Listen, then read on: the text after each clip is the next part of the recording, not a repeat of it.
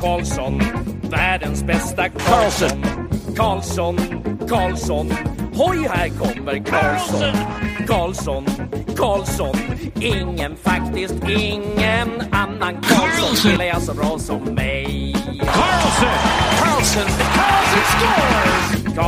Yes, welcome everybody to another episode of the Keeping Karlsson Fantasy Hockey Podcast, the longest running fantasy hockey podcast in the world, hosted by a guy who's never had a doubt about who the number one overall pick would be when it comes to Montreal Canadiens beat writers. I am your host, Elon Dubrovsky, and with me, super stoked for this interview. I've been waiting for this all summer long. It is the editor-in-chief from the Athletic Montreal, or the Athletic Montreal, depending on what language you speak. It's our good friend Arpon Basu. Welcome back to the show, Arpon. Thanks, Alon. It's good to be here. It's been a while, so I'm happy we could connect here. Yeah, I really appreciate you coming. Yeah, last time I talked to you was back in May 2022, so it was during the COVID break, before the Habs went in and defeated Pittsburgh in that surprise upset in the qualifying round. And I was listening back to that interview. We talked a lot about Tatar, Deneau, Max Domi, Shea Weber, Jeff Petrie. It was a whole other team. We did discuss Suzuki and Caulfield at the end. Yeah, and you were very high on Suzuki, and you've been proven right so far.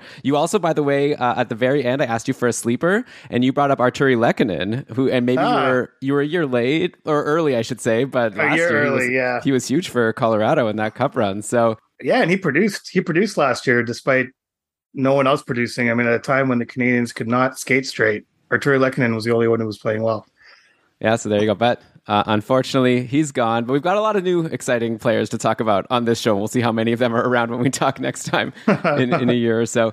But yeah, so after we talked, right, like I discussed, they snuck into the playoffs and they beat Pittsburgh. Then they that didn't go long, but they shouldn't have even made the playoffs that year. Then the following year, there was the revamped divisions. They came fourth in the Canadian division, snuck in. Then they upset the Leafs, the Jets, the Golden Knights made it to the Cup Finals before losing to Tampa. And then last season, they were last place in the league. So a huge change. Wild ride for Habs fans since we've last talked. But hey, the silver lining of that last season is they got that number one overall pick. And there was a ray of hope coming from the team going on a bit of a run after Martin St. Louis took over as the coach before they kind of fell apart at the end of the season. I'm just setting the table here. Then we've had that crazy draft a couple months ago where they made that first pick that people have been debating. They made that trade to get Kirby Dach. We have the Petrie Matheson trade. So I guess I want to dig into all of this, but maybe just the first question I want to ask you is, what is the vibe among the Habs fandom at the moment? Are people generally excited about the future, or is it still mainly a feeling of dread and concern after such a disastrous season? Well, I think there's a bit of a wait and see. I mean, I think people are excited about the direction the team is taking, in the sense that they've clearly, explicitly said that their number one priority is player development. Wins and losses don't really matter right now. Stefan Robida, who was just hired as an assistant coach to replace Luke Richardson, flat out said that when Martin St. Louis called him, the results are going to take a back seat to their process, to the way they play, to all sorts of other things that have nothing to do with wins and losses. So I think the Canadians, while they haven't been as explicit as the Rangers were back when Jeff Gordon was the GM there, and they sent a letter to their fans saying we're going to rebuild. Right. They haven't quite done that, but they are sending a pretty clear message that, however long it takes for them to build a sustainably competitive team, that's what they're going to do. And they don't have, so I think there's a good chunk of the Canadiens fan base who have wanted them to do something like this for a long time. But we'll see what happens if or when they start losing a bunch of games this season. Because let's be honest, Jeff Gorton, Kent Hughes, Martin St. Louis, all got sort of an extended honeymoon period, right? Everyone acknowledged that they were given a mess. It's going to take some time to fix it. At some point, that's going to flip among the fan base and be like, okay, well, are we going to just keep losing all the time? When's this actually going to flip? It's not known as an overly patient fan base, and so we'll see. We'll see what happens there. But I think right now there's some people who are in kind of wait and see mode, but I think the majority of fans are looking at this as as something they've wanted, a process that they've wanted to get started here for quite some time. Right. And so I guess Habs fans listening now, don't be worried about another bad season, especially because everyone says that this 2023 draft class is going to be amazing. So probably not a bad year to have, like you say, a development year for the prospects and not necessarily to win a lot of games. Yeah, absolutely. And it's funny when Kent Hughes first got hired, he mentioned to Marc-Antoine Godet and I when we were chatting with him, he specifically said, we are not going to be in the running for Connor Bedard in 2023. Like, that's not our plan. So many things changed. Number one thing being just the complete mystery surrounding Carey Price's health, which sort of forces this team to stagnate for a little bit, or at least be financially handcuffed for a while, not knowing if he's going to be able to play or not. But since Kent Hughes said that, the reality is when you look at the improvements made around the league, some of the teams that are in the lower tier of the league will get better. The Canadians might get a little better, but probably not. If you look at their defense right now, it's pretty thin. They have a shot at maybe a top 5 pick or a top 5 lottery position, and definitely a top 10. So if you're in the top 5, then you have a chance of winning the lottery. So Connor Bedard is not outside the realm of possibility, I would think. Yeah, and that would be huge. But I guess we'll have to see how the season goes. And I guess you brought up Carey Price, so let's start there because, such a big question mark going into next season. Like last season, he was also a big question mark going into the year. Like he was coming off that insane playoff performance, but then spent half of the season in the player assistance program and then had to recover from a knee injury. He did play 5 games at the end of last season. Not great, like 1-4, 878 save percentage. He had a strong final game versus Florida, so that was cool to see. Mm-hmm. Florida in quotation marks. They played like half their lineup. They were locked into a playoff, but still, yes. Right. Yeah. Fair enough. But yeah, so the latest I've seen, but of course, I'll get an update from you right now, is like that this knee is still a serious issue and it's like unknown whether he'll play or not. So can you shed any clarity on the situation as it stands right now? No, that's pretty much it. I mean, one thing, Carey Price did have an injection of platelet-rich plasma into his knee, which is, I've read some of the, medical documentation on the process. I'm not a doctor, but apparently it is something that they're hopeful will help his knee heal properly. It's the fact is that, you worked so hard to come back last season. He played those 5 games, as you mentioned. That 5th game he played despite the knee not being 100%. Like he played that game thinking this might be my last game in the NHL. And so, it was a meaningless game for both teams. So why not? This is the second time he's had a relatively minor knee injury that has just stubbornly refused to heal. So, there's a real possibility that Carey Price is not going to play another game. He might not get through training camp. No one knows. He doesn't know. The team doesn't know. So there's not much new to add there until we see him on the ice. And, usually sometime around the middle of this month, middle of August, is when he would start ramping up his preparation for training camp. And so if he gets on the ice out in Kelowna, if he gets to Montreal, starts training camp, starts going through the rigors of training camp, if the knee doesn't respond well, he might start the season on LTIR and he might never come off. No one really knows until he tries it out. Yeah, man, this keeps happening to the Habs. I remember Shea Weber had that, it was really unknown when he was going to play. Then now it turns out that he's not going to. And I guess not the same injury, of course, but yeah. And I'd imagine it that must affect so much because if he goes on LTIR, that's an extra $10.5 million in cap space. Must be hard to plan for the season, not knowing if Price is in or not. Well, it's difficult. It's impossible to run an off season not knowing if Price is in or not because they have to assume he's in. Because if he's healthy, you can't just throw him on LTIR and say, "Oh, well, he doesn't feel like playing." He has to be legitimately. He has to be legitimately injured. So, that cap space will allow for certain things if he goes. But it doesn't even allow for much if he goes on LTIR with the hopes of coming back this season. If the possibility exists that Carey Price will return at some point, that extra cap space is basically useless. So because they'll need the cap space to bring him back into the lineup at some point. So it's really, but I kind of see it obviously not for Carey.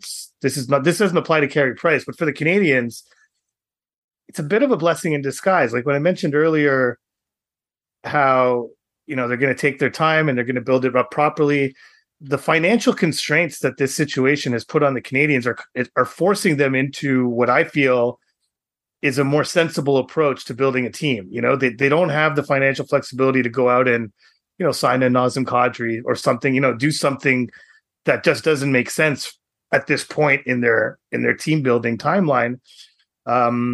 And so if they were ever tempted to do something like that, the Carey Price situation basically takes that off the table. So listen, I hope for Carey's sake, he is able to come back. He desperately wants to.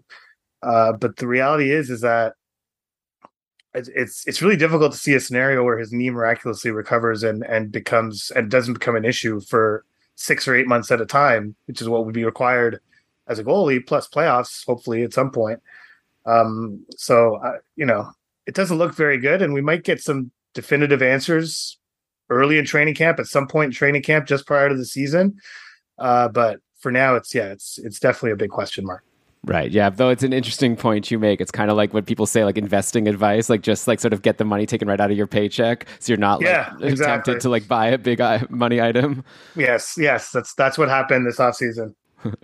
Okay, so then I guess sticking in net, so with assuming Price is out, then last year, like his backup Jake Allen ended up having to shoulder the load for a lot of the season until he too missed a bunch of time with a groin injury. He had a decent season overall, like all things considered with the team, like .905 save percentage, played like so many games.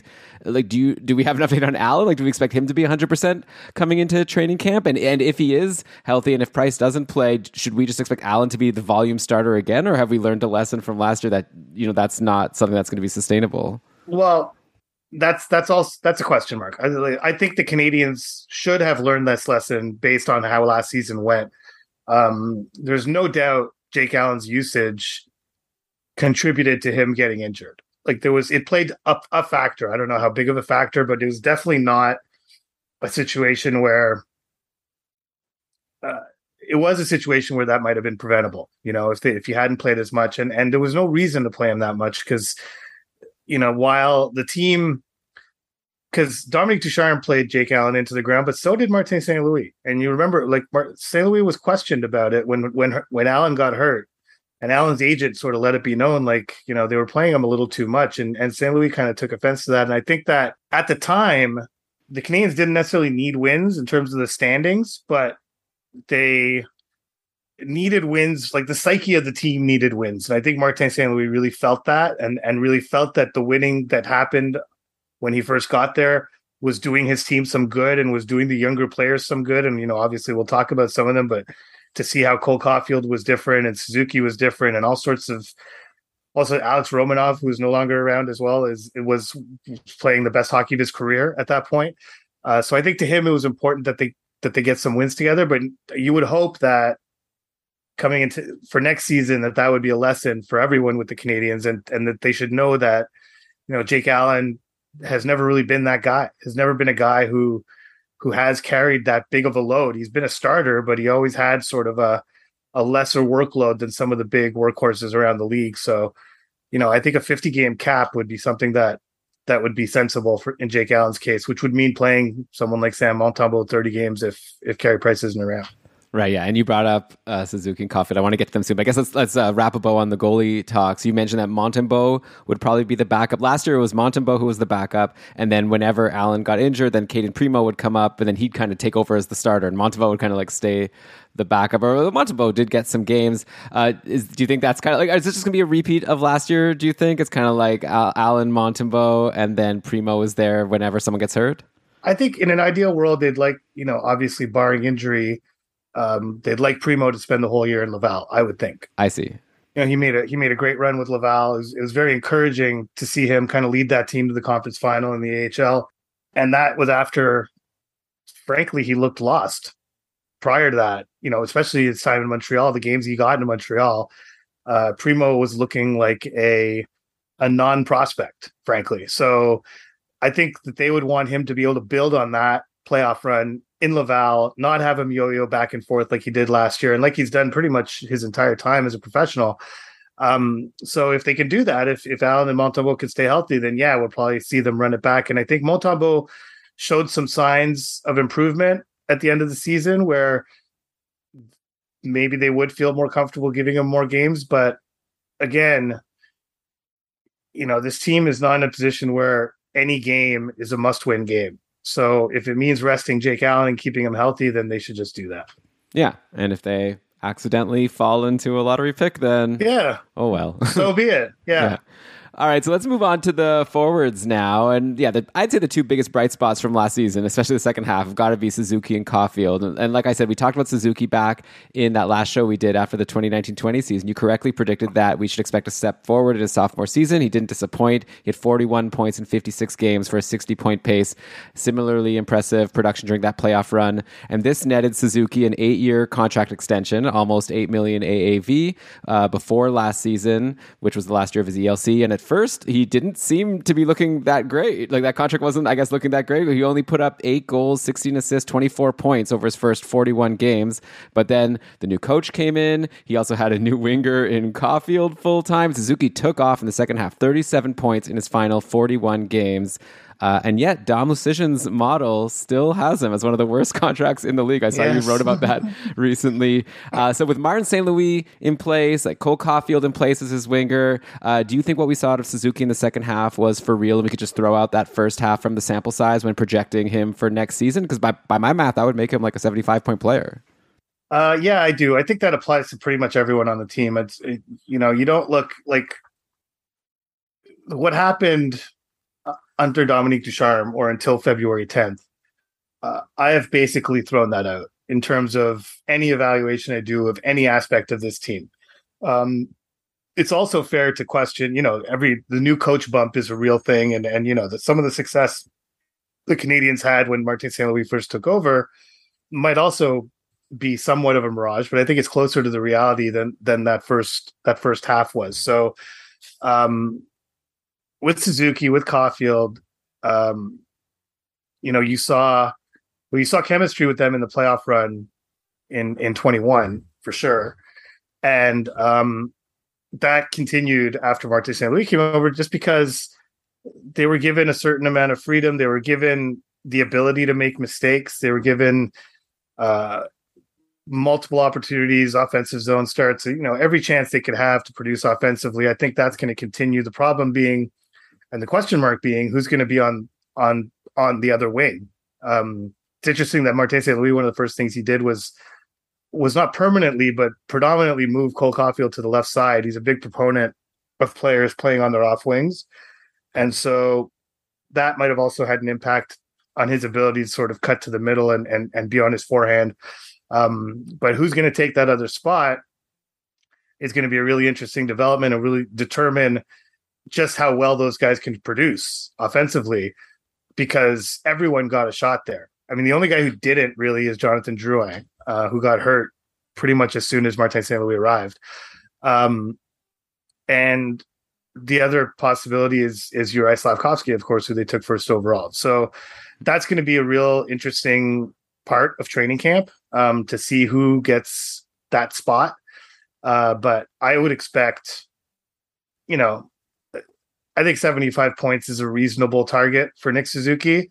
He might come just short of it, or he might surpass it, but I wouldn't raise my eyebrows at someone predicting a 75-point season for Nick Suzuki this year. Right. So even odds on the over-under at 75, which I think is pretty reasonable top line center. But yeah, like you say, it is interesting trying to figure out who's going to be that third on the top line. I guess Dadonov is also in the picture. No, yeah, absolutely. That's absolutely he is. Yes, he would be. He had a really good year last year, honestly, despite everything. He produced on that team. But I think the one thing with him, his time in Ottawa kind of showed that he needs good players with him to produce. He produced in Florida, playing predominantly with Barkov, produced in Vegas with good players on his line. I think Suzuki and Caulfield would qualify as good players. So yeah, he's definitely in the running for that spot as well. And like, there hasn't been any hint yet from St. Louis about who it will be. Like, it's just a total mystery at this point. Yeah, we're gonna see on the first day of camp. Right. I don't think he hasn't hinted at anything, but I do think that Dadonov is a good insurance policy. Listen, when Juraj Slafkovsky was picked first, they brought him into the dressing room to show him the Canadiens dressing room. His jersey was on a hook in a locker, and on either side of his jersey was Caulfield's jersey and Suzuki's jersey. Nice. So they were literally right next to his. So he's expressed a desire to be there. I would imagine he'll get a shot there in camp, but we'll see how that works. But it's, down the road, it seems to me that that's the plan for the Canadiens. That in an ideal situation, if it works out on the ice, if the chemistry works, that the first line of the future for the Canadiens would be Cole Caulfield, Nick Suzuki, and Juraj Slafkovsky. Yeah, which could be really exciting. And I guess, if you take a guy first overall, you're going to hope that he could be a first liner. So yeah, of course. Yeah. And I guess since you're bringing him up, I know that you tweeted after the draft that you were so happy that no one was going to be asking you who the Habs are going to pick anymore. Yes. But I hope you don't mind if I ask you another probably question that you've had a million times. I know you've already written about, but what did you think of the pick? Because Shane Wright was, of course, the front runner for first overall for like a long while, but then Slafkovsky turned a lot of heads in the Olympics, 7 goals in 7 games. I'd imagine that played a big part in his overtaking Wright as the Habs choice. The World Championships as well. Right. World Championships was really the clincher, I think, for him. But yeah, it's the Canadiens' argument, and I think it's a decent one, because I don't know how many people, I know I definitely didn't do this. The most compelling thing that I heard them say is that they looked at past drafts and they looked at future drafts and determined that a player like Slafkovsky comes around less often than players like Wright and even Cooley. I think Cooley was legitimately in that conversation.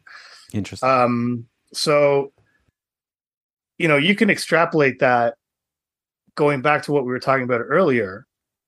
If they have, let's say, a top 5 pick next year, you look at the upcoming draft, it's loaded with high skill, high talent centers. There are a lot of options for the Canadiens. Even if they're in the top 10, they could get a really good center, a center who would have been in the top 3 conversation or top 5 conversation this year will be available in the top 10 next year, based on what people who know about this stuff are telling me. And so it's not unreasonable to look at that situation, look at their own situation and how they're probably not going to be all that competitive this season, and say, okay, well, let's take the guy that's not available next year and try and get another guy in the next draft to fill that 2C or that 1B center slot. Because I do feel that while I think Nick Suzuki is a very talented player and he's a very effective player, he's never going to be an upper echelon, top tier center in the league. He's always going to be, in my eyes at least, more of an average first line center is kind of his ceiling as far as I'm concerned. And maybe he'll prove me wrong, and power to him if he does. But having sort of a high end second center when you're in a situation like that makes it so that the two of them combined give you strength down the middle. Whereas, if it's just Suzuki and then, sort of another average second line center, and you're going up against, a Braden Point and a Stamkos or Cirelli and obviously with Matthews and Tavares and Toronto, like just in their division alone,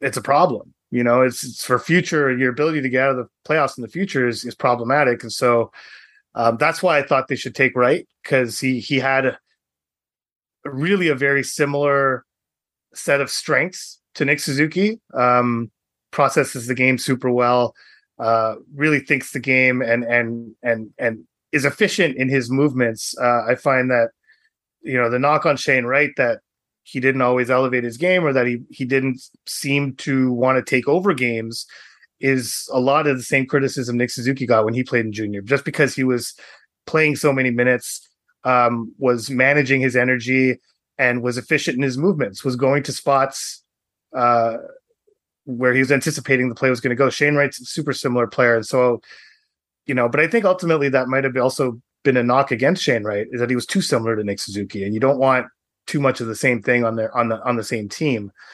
But I think the fact that Arizona passed on Wright as well is also a bit of an endorsement of the Canadiens' decision in the sense that, even the team picking third, who had the number one prospect fall in their laps, decide to pass on him. So it's that to me was the most surprising element of the draft was Arizona passing on Shane Wright. Right, yeah. And I guess obviously time will tell who was right and who was wrong with all of this. But I think that's a really interesting way to think about it. The fact that the Habs, like you said, they could get that center maybe next year that can complement Suzuki. Also, I was thinking, like, when you're saying that Suzuki is like a really good center, but maybe not like a top tier center, kind of reminded me, tell me if this is a good analogy, maybe like a New Jersey situation where they had Hischier, who's really good, but then it like was very helpful to get like Jack Hughes so that Hischier doesn't have to be like the number one center. Yeah. I mean, Hischier is a very similar player to Wright. I mean, it's really kind of what, if Wright hits, that's the type of player he'll be. It seems to be, which is great because everyone could look back at that draft and say, "Oh man, it would have been nice if they took Cale Makar first, or Elias Pettersson first." But it wouldn't solve that problem. It wouldn't give them this 1-2 punch that they have at center now. That's going to be really good for many years, and they're set as far as Hughes is going to be a star. Hischier's the perfect guy to sort of back up a star player and do some take some of the more difficult minutes away from him, be able to face top competition. So yeah, I think Suzuki definitely has that kind of stuff in it. He takes a lot of pride in his defensive play, and I think that's still a work in progress for him. I think the smarts are there to play defensively, but he just needs to know the league a little bit better. And just get more familiar with players' tendencies, because even though this is his fourth year, it's been a really scattered NHL career for Nick Suzuki, right? A Canadian division 1 year, COVID halted season another. He really played his first full season this year. So I think he'll get there as far as being a really, powerful, impactful two-way center. But I think the defensive side of things is still a little bit of improvement from him. Right. And I guess while we're waiting for that 2023 center to come into the picture, the Habs made that other big move at the draft, getting Kirby Dach. So the third overall pick in 2019 hasn't come close to producing like the 15th overall pick from that draft, which we'll get to in a sec.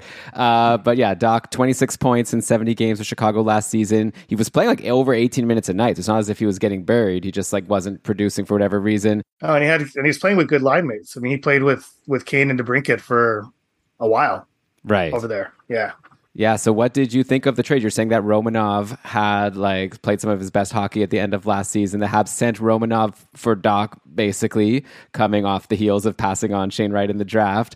Do you so what do you think of the trade? And do you see Dach slotting in as the 2C next year, or is it like, between him and someone else potentially, like he'll have to earn a spot at the top 6? Yeah, I think he will. I think Christian Dvorak is that someone else who also really quietly found his game under Martin St. Louis. Like it really, Dvorak's someone who has a long track record of being just a really solid two-way center who could produce on the power play. There were legitimate reasons why the Canadiens went and traded for him.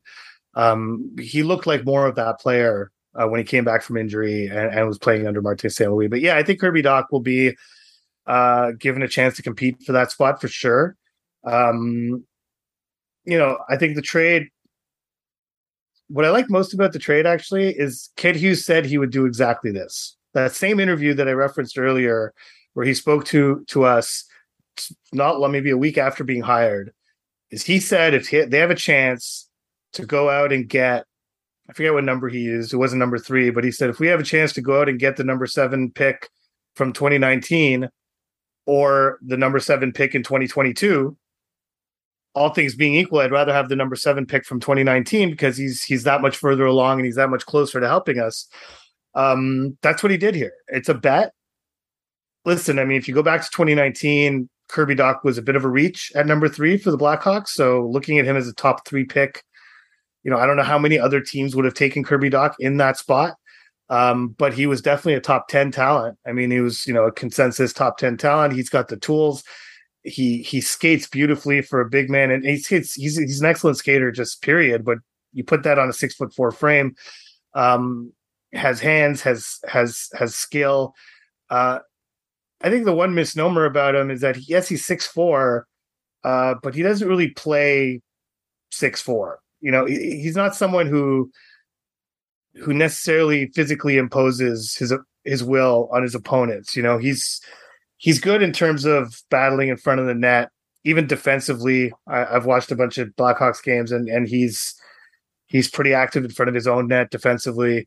Moves through the neutral ice really well, but in the offensive zone sometimes tends to get lost and tends to have moments where he's not quite sure where to go. And as I mentioned, I've seen a few of his games when he was playing with Kane and DeBrincat, and those two have excellent chemistry. Kirby Dach didn't seem to know how to fit in with that chemistry. It was just kind of seemed like a third wheel more often than not. So, I think getting him into a different environment, getting him with the right players, and he said it the day after the trade was like how he's looking forward to working with Martin St. Louis, and it's crazy how much of the identity of this team is now tied to this coach. It's a coach who was coaching in Bantam last year, right? Is now basically the face of the Canadians. I mean, when you saw him come out on stage at the draft and give that pump up speech, and it looked like a scene out of an old time, like Citizen Kane. Like, I don't know if you've ever seen Citizen Kane, but like he would standing in front of these huge banners. There was like little Martin St. Louis in front of this huge screen, pumping up the crowd.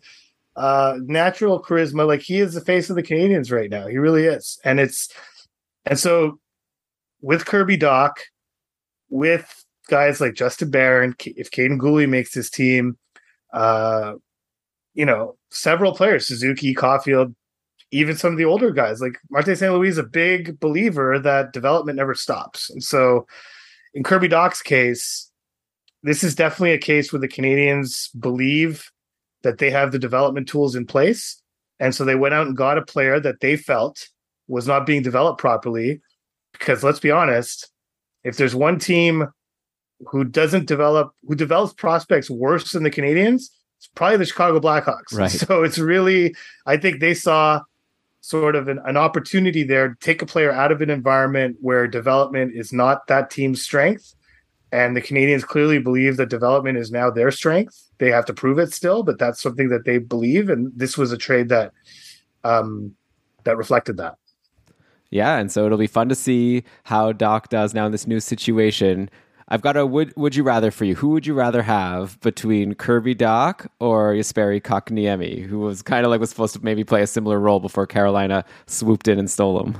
Well, it's a pretty similar situation. I mean, like, listen, Kotkaniemi, similar frame, somewhat similar style. I mean, Kotkaniemi wasn't a very strong skater. I guess that's the difference between him and Dach. But their career arch it went similarly, and so it's who would I rather have? It's hard to say. I don't know Kirby Dach that well. I know Kotkaniemi's game really well. Mm-hmm. I think he's a very intelligent player who sees the ice at a very high level. The skating's an issue, but the passing, the anticipation, there's all sorts of tools that he has that would have worked well with this coach, frankly. I mean, making reads, anticipating plays, knowing where teammates are at all times. These are things that Kotkaniemi does well. So I think I'd rather have Kotkaniemi just because, it's not like if Dach were like this physical beast coming in as like a center who can knock bodies and do all sorts of things physically, then maybe there'd be an argument to be made for Dach. But I think between the two, I'd probably take Kotkaniemi. But it's tight. I mean, it's really tight. Mm-hmm. All right, so let's talk about some more of these returning forwards to the team. We still haven't talked about Cole Caulfield, who, a lot like Suzuki, maybe even more starkly, just had such a difference between the first half and the second half of the year. Like, he got sent to the minors at one point. Like, going into the season, a lot of people were talking about Caulfield as like the favorite to win the Calder, and then shortly into the season, he gets sent to the minors.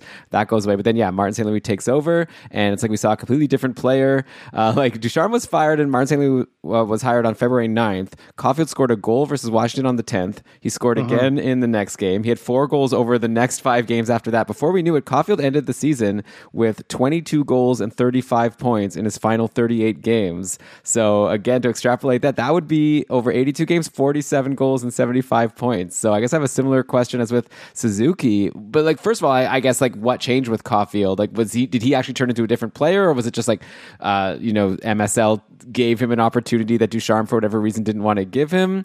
And then, do you think that what we saw out of Caulfield is something that will translate also into next season? I think one thing that changed a lot for him is Ducharme was really rigid in his ways. I mean, he wanted players. He was a big believer in having multiple options for the player with, the players without the puck, giving the puck carrier multiple options. But he really had like really precise routes that he wanted his players to run. He would literally stop practice sometimes and actually show them the route that they were supposed to take in a given situation. There were really some really precise directives given to a lot of the players, and it just seemed like Caulfield was just not able to play like that. He needed to play a freer game that was more based on his own read of the game, where, what areas of the ice are open in a given time. Really what his gift is, his best skill as a player for Cole Caulfield is finding dead areas of the ice. It's finding places that the opposing team has not accounted for, has not considered as a threat. His whole time at the USNTDP, everyone knew Cole Caulfield was their number one answer or number one option in terms of finding him a shot, because he was just such a prolific scorer. Yet he still managed to find soft areas in the ice where, Hughes could find him with a pass, and he'd have a wide open net or a one-timer, just him and the goaltender with a one-timer. Like you'd watch his games at the USNTDP and at the University of Wisconsin. You're like, why isn't the other team like shadowing this guy? Like, what is wrong with them? The reason is that he's just really has this innate ability to find soft spots in the defense and play without the puck really well. I think Ducharme took some of that instinct away from his game and made it more regimented and rigid in the way he wanted. And there were honestly, I would say it's fair to say numerous times in the first half of last year where you would see the Canadians break out and Caulfield halfway through a route would stop, realizing he was running the wrong route, and turn back and double back and run a different route. And it was just like so you're literally watching a player thinking on the ice, which is death, So I think that's the biggest difference, is that he was given more freedom to make his own reads, and that allowed him and Suzuki to read off each other, which we already knew they do very well. And so, but it's not as if Dominique Ducharme didn't want Cole Caulfield to score goals. It's just that the way he was trying to help him do it was not a way that really works all that well with a player like Cole Caulfield. Yeah. I'm kind of curious now. This is kind of off the path a little bit. What is the legacy for Dominique Ducharme at this point for Habs fans? Like, he took them to the finals. Maybe you could say Carey Price. Yeah, Price took them to the finals, maybe. But Ducharme was the coach. Like, he's like celebrated. And now, like in this interview, we're just talking about how like all these players stunk under Ducharme, and then as soon as Martin St. Louis came over, they like exploded. Well, yeah. I mean, listen. I feel bad for Dom. I like Dom as a coach. I think he's a really smart coach. He has really good ideas. And I liked how, compared to Claude Julien, I liked how he did have a belief in allowing players to make decisions on the ice. Like when he talked about options, he left it up to the players to evaluate what's the best option in any given situation. And the one thing, one of the first things I noticed under Dominique Ducharme is that before every faceoff, before every offensive zone faceoff, at least the Canadians would huddle like a football team, and they would decide the faceoff play that they were going to run, and they would talk it out and quickly come to a decision. Okay, we're going to do this, and based on what they were seeing, the personnel on the ice. But that directive didn't come from the coach. He empowered the players to do that. And so I think there were a lot of progressive things that Dominique Ducharme implemented. Ultimately, a whole series of really bad circumstances put him in an untenable situation. And I think a lot of he recently sat down with my colleague Marc-Antoine Godin for a long interview, and a lot of the reaction to the stuff he said in there, where he talked about, new management never came to me and said it's okay to lose. They never communicated that to me. It was difficult for him to come off an appearance in the Stanley Cup final with a general manager who was in the final year of his contract, who had made moves in the offseason that a playoff team would make. Like, you don't sign Matthew Perreault and Cedric Paquette and all these veteran guys if you don't think, and frankly, even Mike Hoffman, like, you don't sign guys like that if you don't expect to be a playoff team and expect to have a chance to compete. So I would say that Ducharme was put into a very difficult situation. The players were clearly not ready to start the season after the run they went on and after the historically short summer that they went through. A summer that was just as short for the Tampa Bay Lightning, it should be noted, and didn't impact their start.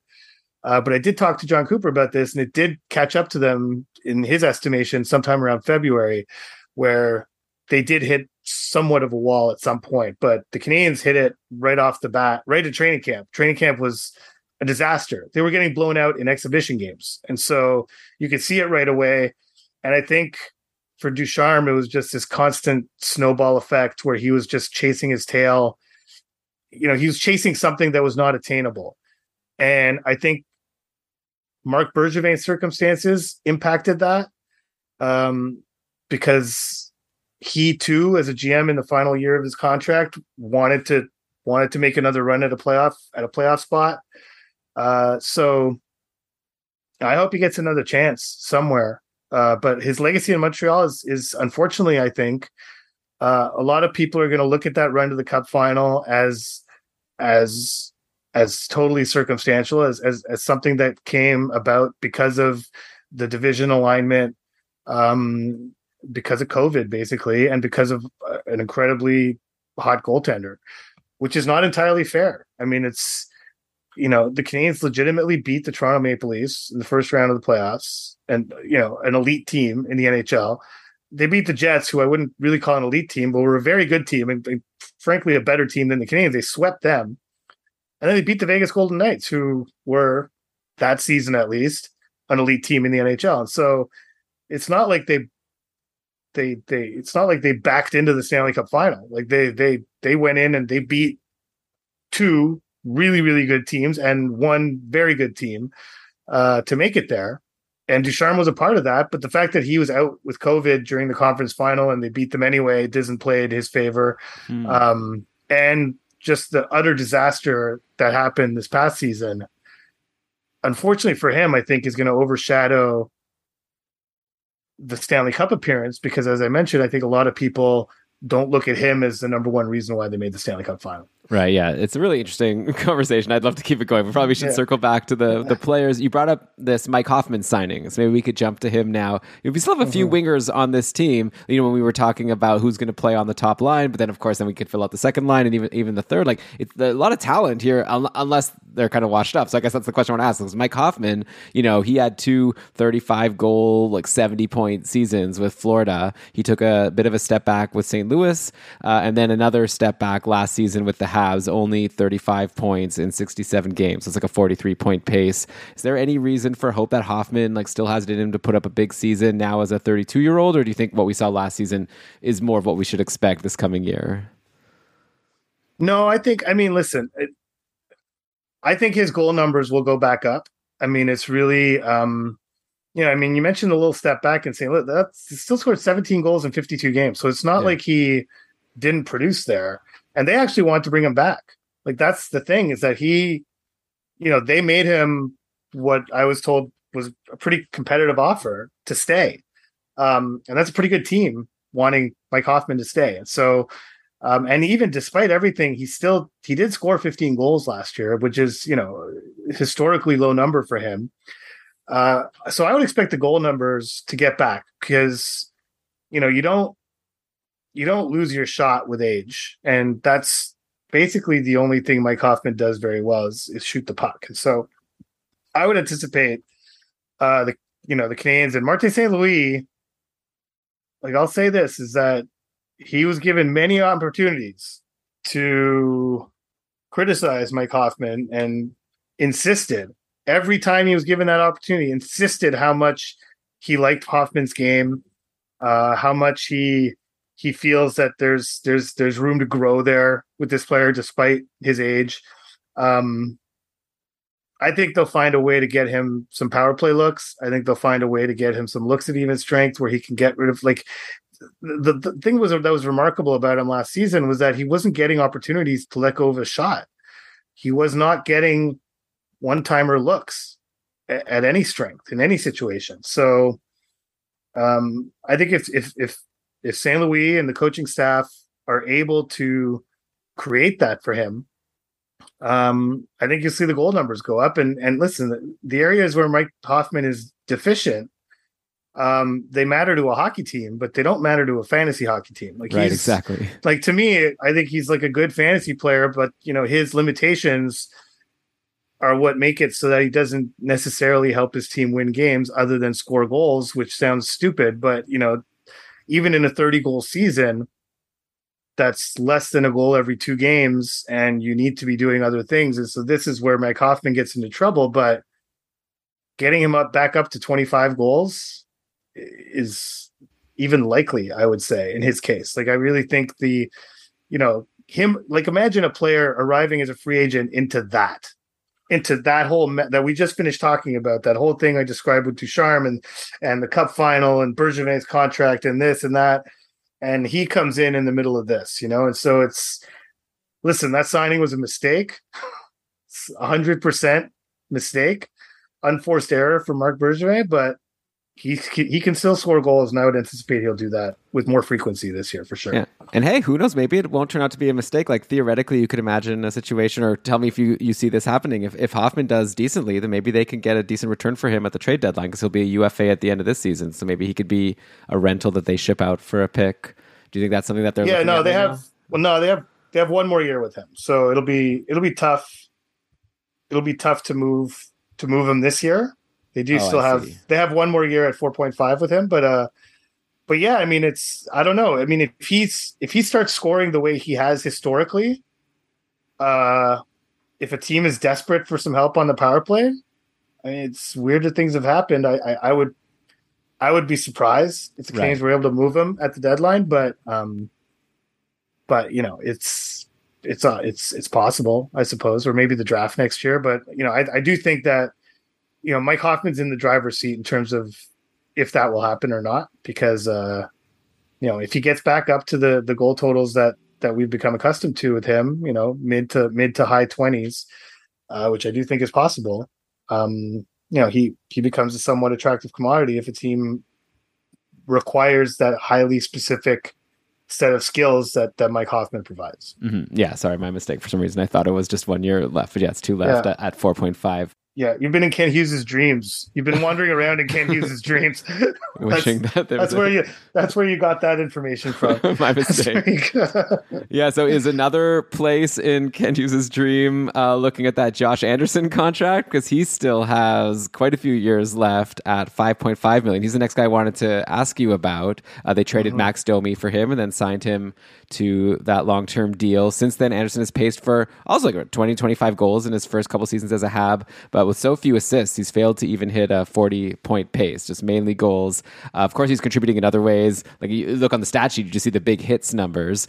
Is this the kind of thing where Anderson is contributing like kind of to the level that the Habs were expecting when they traded for him and signed him, and they're like happy with what they've gotten? And like me as a fantasy player is just like a little underwhelmed, but like I'm not appreciating what he does outside of the score sheet? Or do you think that this is like a situation where they were hoping they were getting someone better and it's been kind of a disappointment?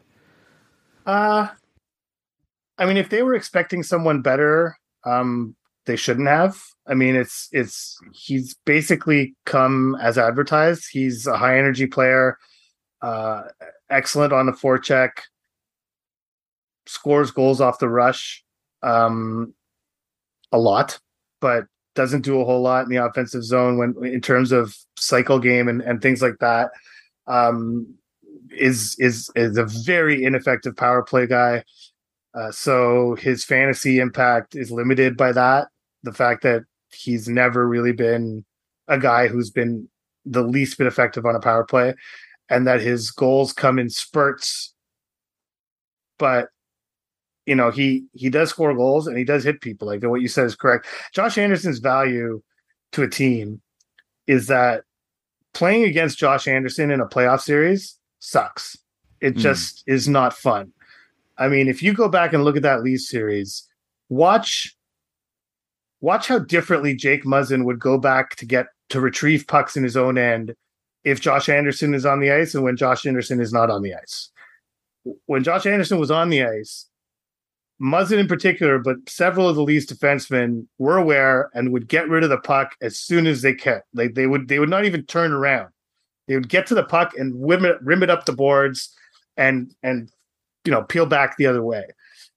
He became a factor in how the Maple Leafs broke the puck out. And so just by being on the ice and just by finishing all his hits. So that doesn't have much of a fantasy impact other than the hits category, as you mentioned. So he is a bit of an empty calories kind of guy. Similarly, I suppose, in some ways to Mike Hoffman, other than the fact that he does provide this other element that's not as tangible in a playoff situation. But, I think Josh Anderson is what he is, and he's a good player. He's a rare player.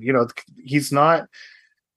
I think if the Canadiens want to just get rid of him, they could have easily traded him. But they don't want to do that. They would rather make a trade like they did with the Jeff Petrie trade, where they could bring back a player that's a little less expensive, but just as effective or just as valuable or a little bit younger, create a little bit of cap space at the same time. But this is not a contract that I think the Canadiens management is looking to dump or just do a salary dump with him, because he's an effective, unique player that will help this team when they're good. Like, let's say it takes this team 2 years to be good. Josh Anderson should be a reasonably effective player at that time. He'll still have a couple years left on his deal. Those 2 years might be difficult at that number, but you also have to remember the salary cap's going to start going up at some point. And so once that starts happening, his contract becomes less and less of a burden. Yeah, that makes sense. Okay, so he doesn't have a bad contract. Like we said, Dom Lucian was saying that Suzuki has one of the top 10 worst contracts, which I guess a lot of people are debating. If you would have told me, just like quiz me, like Dom Lucian just released a list of the top 10 worst contracts and there's a Habs contract on it. Which one do you think it is? I think my guess would have been Brendan Gallagher. Gallagher, yeah. Oh, maybe Jonathan Drouin, but Gallagher still has so many years left, right? So he's the one I want to ask you about. No, Josh Anderson. Josh Anderson is the guy I would have said. Oh. But it's because, his underlying numbers aren't all that great. And Brendan Gallagher, the thing that Gallagher has going for him is that his are great. Okay.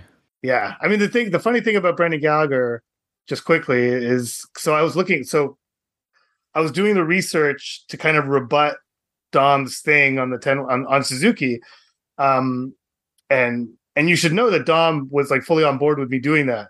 He was like, "Yeah, you should definitely do that. Like that's 100%." Of course, like he wrote it in his write up. He was like, "This doesn't seem right," Like it's so. We'll see, but so in doing that research, I looked at Canadians. Dom uses a metric that he invented called Game Score, right, which takes a whole bunch of different statistics and comes up with a score for every game, for every player in the whole league. So there's a site, Hockey Stat Cards, that documents the game score of all these players. And so you're able to look at a player's average game score before and after the arrival of Martin St. Louis. And I was doing this to see how Nick Suzuki performed before and after. But the real striking one was Gallagher. Gallagher was top 3 on the team in game score under St. Louis. So that contract's is not great. But I've said it many, many times. If there's one guy I'm willing to give the benefit of the doubt, it's Brendan Gallagher. He's vowed that he's going to come back better prepared than he ever has. I have no doubt he will. I've seen him. I've attended one of his off-season workouts. They're insane.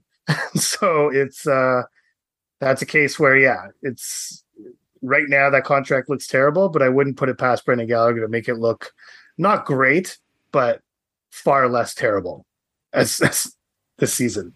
Right. Okay. Well, that's interesting to know that in terms of fantasy, because Gallagher's been such a reliable, 30-goal guy, like high volume shooter, and then last year just kind of like the production at least like fell off, right? Like 24 points in 56 games, only 2.5 shots per game, the lowest rate of his career. So it sounds like you're saying that maybe Gallagher makes for a good sleeper next year. You have a feeling he gets. Do you think he gets back to like the 30-goal guy he was before, or even? But I guess even as like a 25-goal guy, and I'd love to see if he could get back up to 3 shots per game. That's super valuable to a fantasy team. I mean, the 3 shots per game is I would for sure put that within the realm of possibility.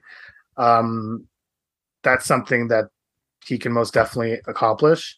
30 goals might be pushing it, but 25, I think. It's the shot volume was still there last year. I mean, he just wasn't bearing anything.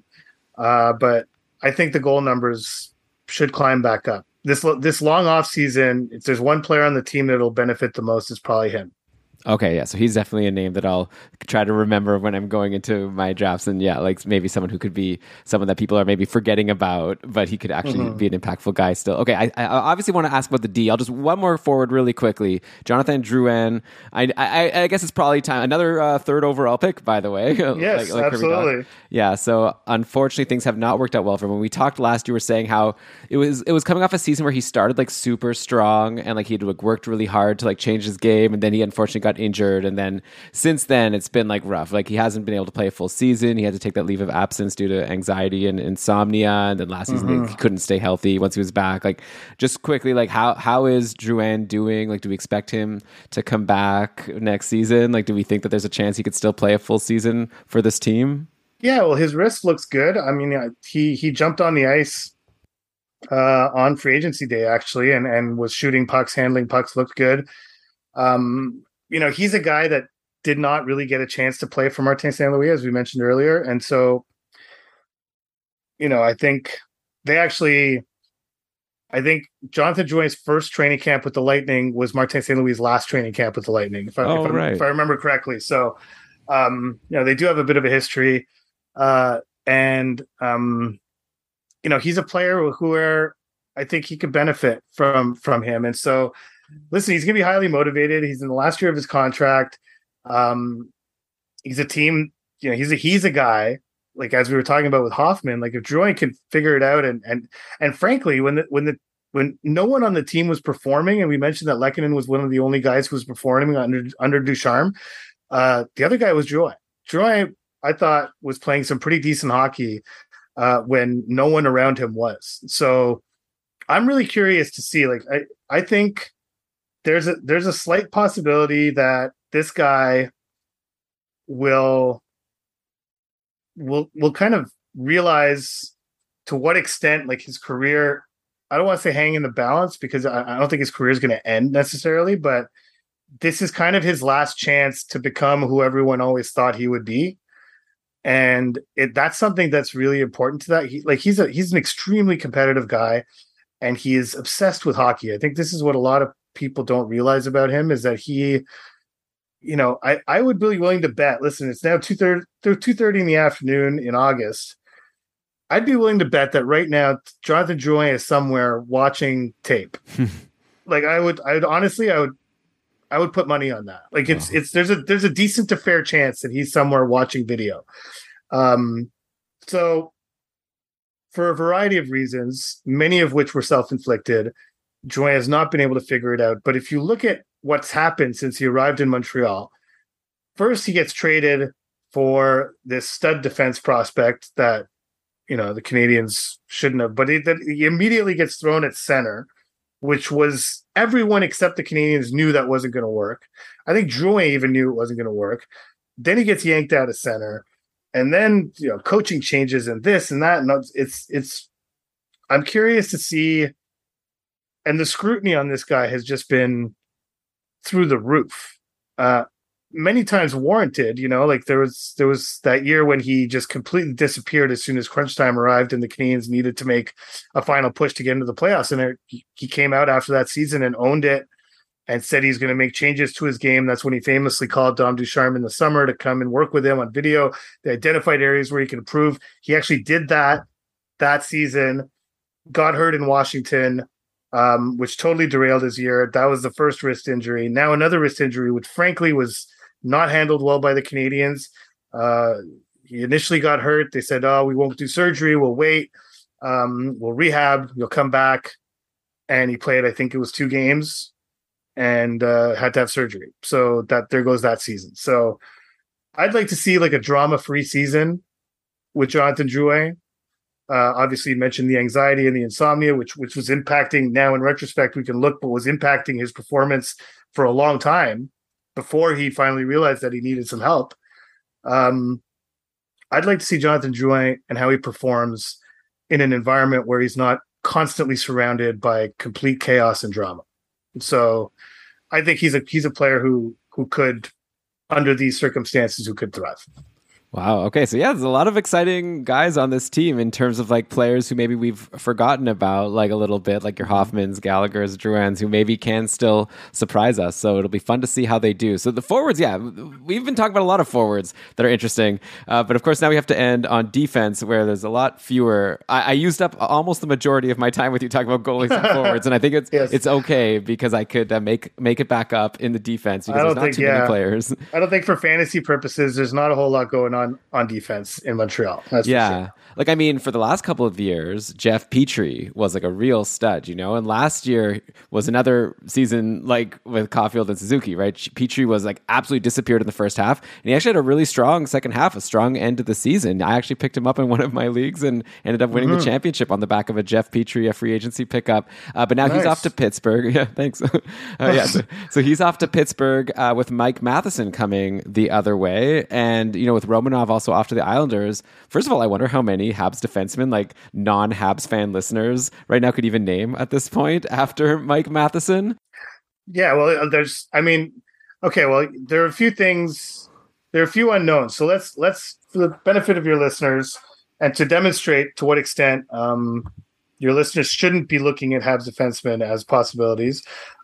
Your likely top 4 is probably going to be, I would guess right now, Joel Edmondson paired with Justin Barron, and Mike Matheson paired with David Savard. So, and then on the bottom pair, you could have a combination of either Caden Gooley, Jordan Harris, Chris Weidman will probably play on that third pair. There are, there's a lot of kind of unknown on the third pair. The Canadians, Ken Hughes has been pretty clear he doesn't want rookies to be taking too much of a load this year. But, you might see Corey Schooneman at times, Otto Leskinen. I mean, there's all sorts of guys who will be shuttling back and forth between Laval and Montreal playing on that third pair. And maybe even that might even happen to Justin Barron. But I think right now the top 4 pairings look like Edmondson and Barron with Savard and Matheson. So I think Matheson's going to get, honestly, from a fantasy perspective, this might be the one interesting scenario because, the season Mike Matheson had last year in Pittsburgh was by far the best of his career. It was really not just in the production. It was from a production standpoint, but it was also just from a stature standpoint. I think people in Pittsburgh were disappointed that he was traded, that he had to be included in that deal. And, I think Ken Hughes and Jeff Gorton deserve some credit for insisting on that. Matheson was formerly a Ken Hughes client. Hughes is actually the GM who negotiated his monster deal that he's halfway through right now, the 8-year deal he signed with Florida back in 2017. But he's a guy from a fantasy perspective. Like, I could see a scenario where now he'll be given more opportunity on the power play. He'll be kind of the guy, which is probably a role that doesn't suit him, but he'll be given opportunity to produce. And, he had, 31 points in 74 games last year, 11 goals. He has offense in him. It's taken a while for it to come out, and it's possible that given more opportunity, he might produce at a level where he becomes somewhat fantasy relevant, I would think.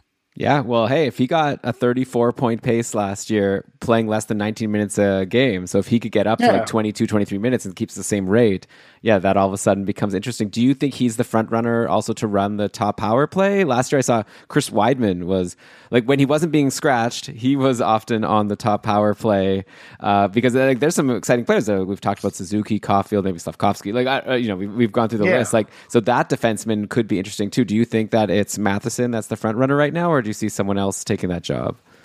Well, I think if Weidman is in the lineup, he probably has the inside track. He's more of a quarterback than a shooter. I mean, he's really someone who distributes the puck really well, gets pucks on net, doesn't necessarily have a bomb, but gets pucks to areas where goals could be produced. Is decent on zone entries. It's not the greatest, but once the puck's set up in the zone, I think that's something that actually does really well. And frankly, there's no reason to have Chris Weidman in the lineup if he's not on your power play. It's basically the way I kind of see it. So if he's in there, he'll probably get a good amount of power play time. I don't know how many points he'll get on the power play, but I mean, Matheson, PP2 is definitely a possibility. They use Justin Barron in that spot later in the season as well. So I think there's going to be a little bit of competition, but the defense is there's so much flux there that I don't even think the Canadians are 100% sure how they're going to run that. But I think Matheson's going to be given every opportunity to win that job. And frankly, if Weidman's not able to secure a lineup spot on a nightly basis, on a consistent basis, then yes, then Matheson is the heir apparent, I guess, to that role. Right, at least for now. And then maybe Caden Gooley. Is Caden Gooley, do you think, like the top defenseman of the future? It's just like maybe not next year, but is he like the top prospect? Yeah, he's not, the amount of offensive upside in his game is still unknown. I think he showed some really encouraging signs this season in terms of the development of his offensive game. He's always been a power play quarterback in junior. There's been some question as to whether he could do that in the NHL. That'll be interesting to monitor. But yeah, for sure, he is definitely the best defense prospect. His stock has risen since he got drafted, for sure. I think he's a really impressive player. I spent a week following him around back in November. Spent time in Prince Albert before he got traded.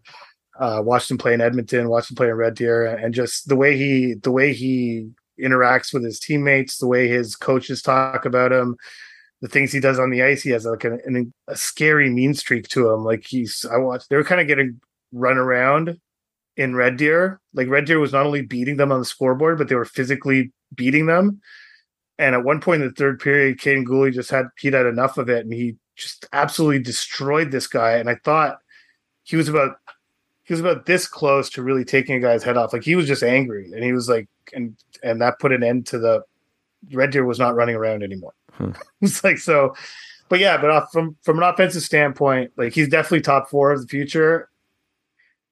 I think this year he showed that he does have the potential to become a top pairing defenseman, but we're going to have to see how he makes this transition. But his game really to me, watching his game translates really well to the NHL. I can't see him needing that much time, if any, in the AHL. Cool, yeah. So maybe we'll get to see some of him also with the Habs next year. Man, Arpon, it's been such a pleasure talking to you. I feel like I could just keep throwing questions at you, but you've been so generous with your time. So I guess I'll let you go here. But yeah, I'm sure there's lots of Habs fans listening that probably already know who you are and follow all of your work. But for those few that aren't, do you want to let them know the best way to keep up with everything you're doing? Yeah, you could go to theathletic.com. Follow the Canadians in both English and French to get access to my work and that of my esteemed colleague, Marc-Antoine Gaudin. You can find me on Twitter at Arponbasu, ARPONBASU, which is where all my work gets posted as well. And yeah, that's about it. Okay, well, yeah, thanks so much again for coming on the show. And I guess, should I say good luck to the Habs next year, or more like good luck in terms of development, but not necessarily in the standings? Yeah, we'll see. We'll see how they do. I think they'll be closer to the team we saw in the second half than the one in the first half. So it won't be quite a raging tire fire, but it could be like a smoldering pile of tires, if you will. It's yeah. So we'll see. we'll see how they do. But I think there is a lot of potential for some foundation being laid, for what they hope will be a competitive team in 2 to 3 years. Right, yeah. And a lot of intriguing storylines at the very least to keep us entertained. So yeah, thanks again, and yeah, have a great rest of your day. All right. See you a lot. Thank you.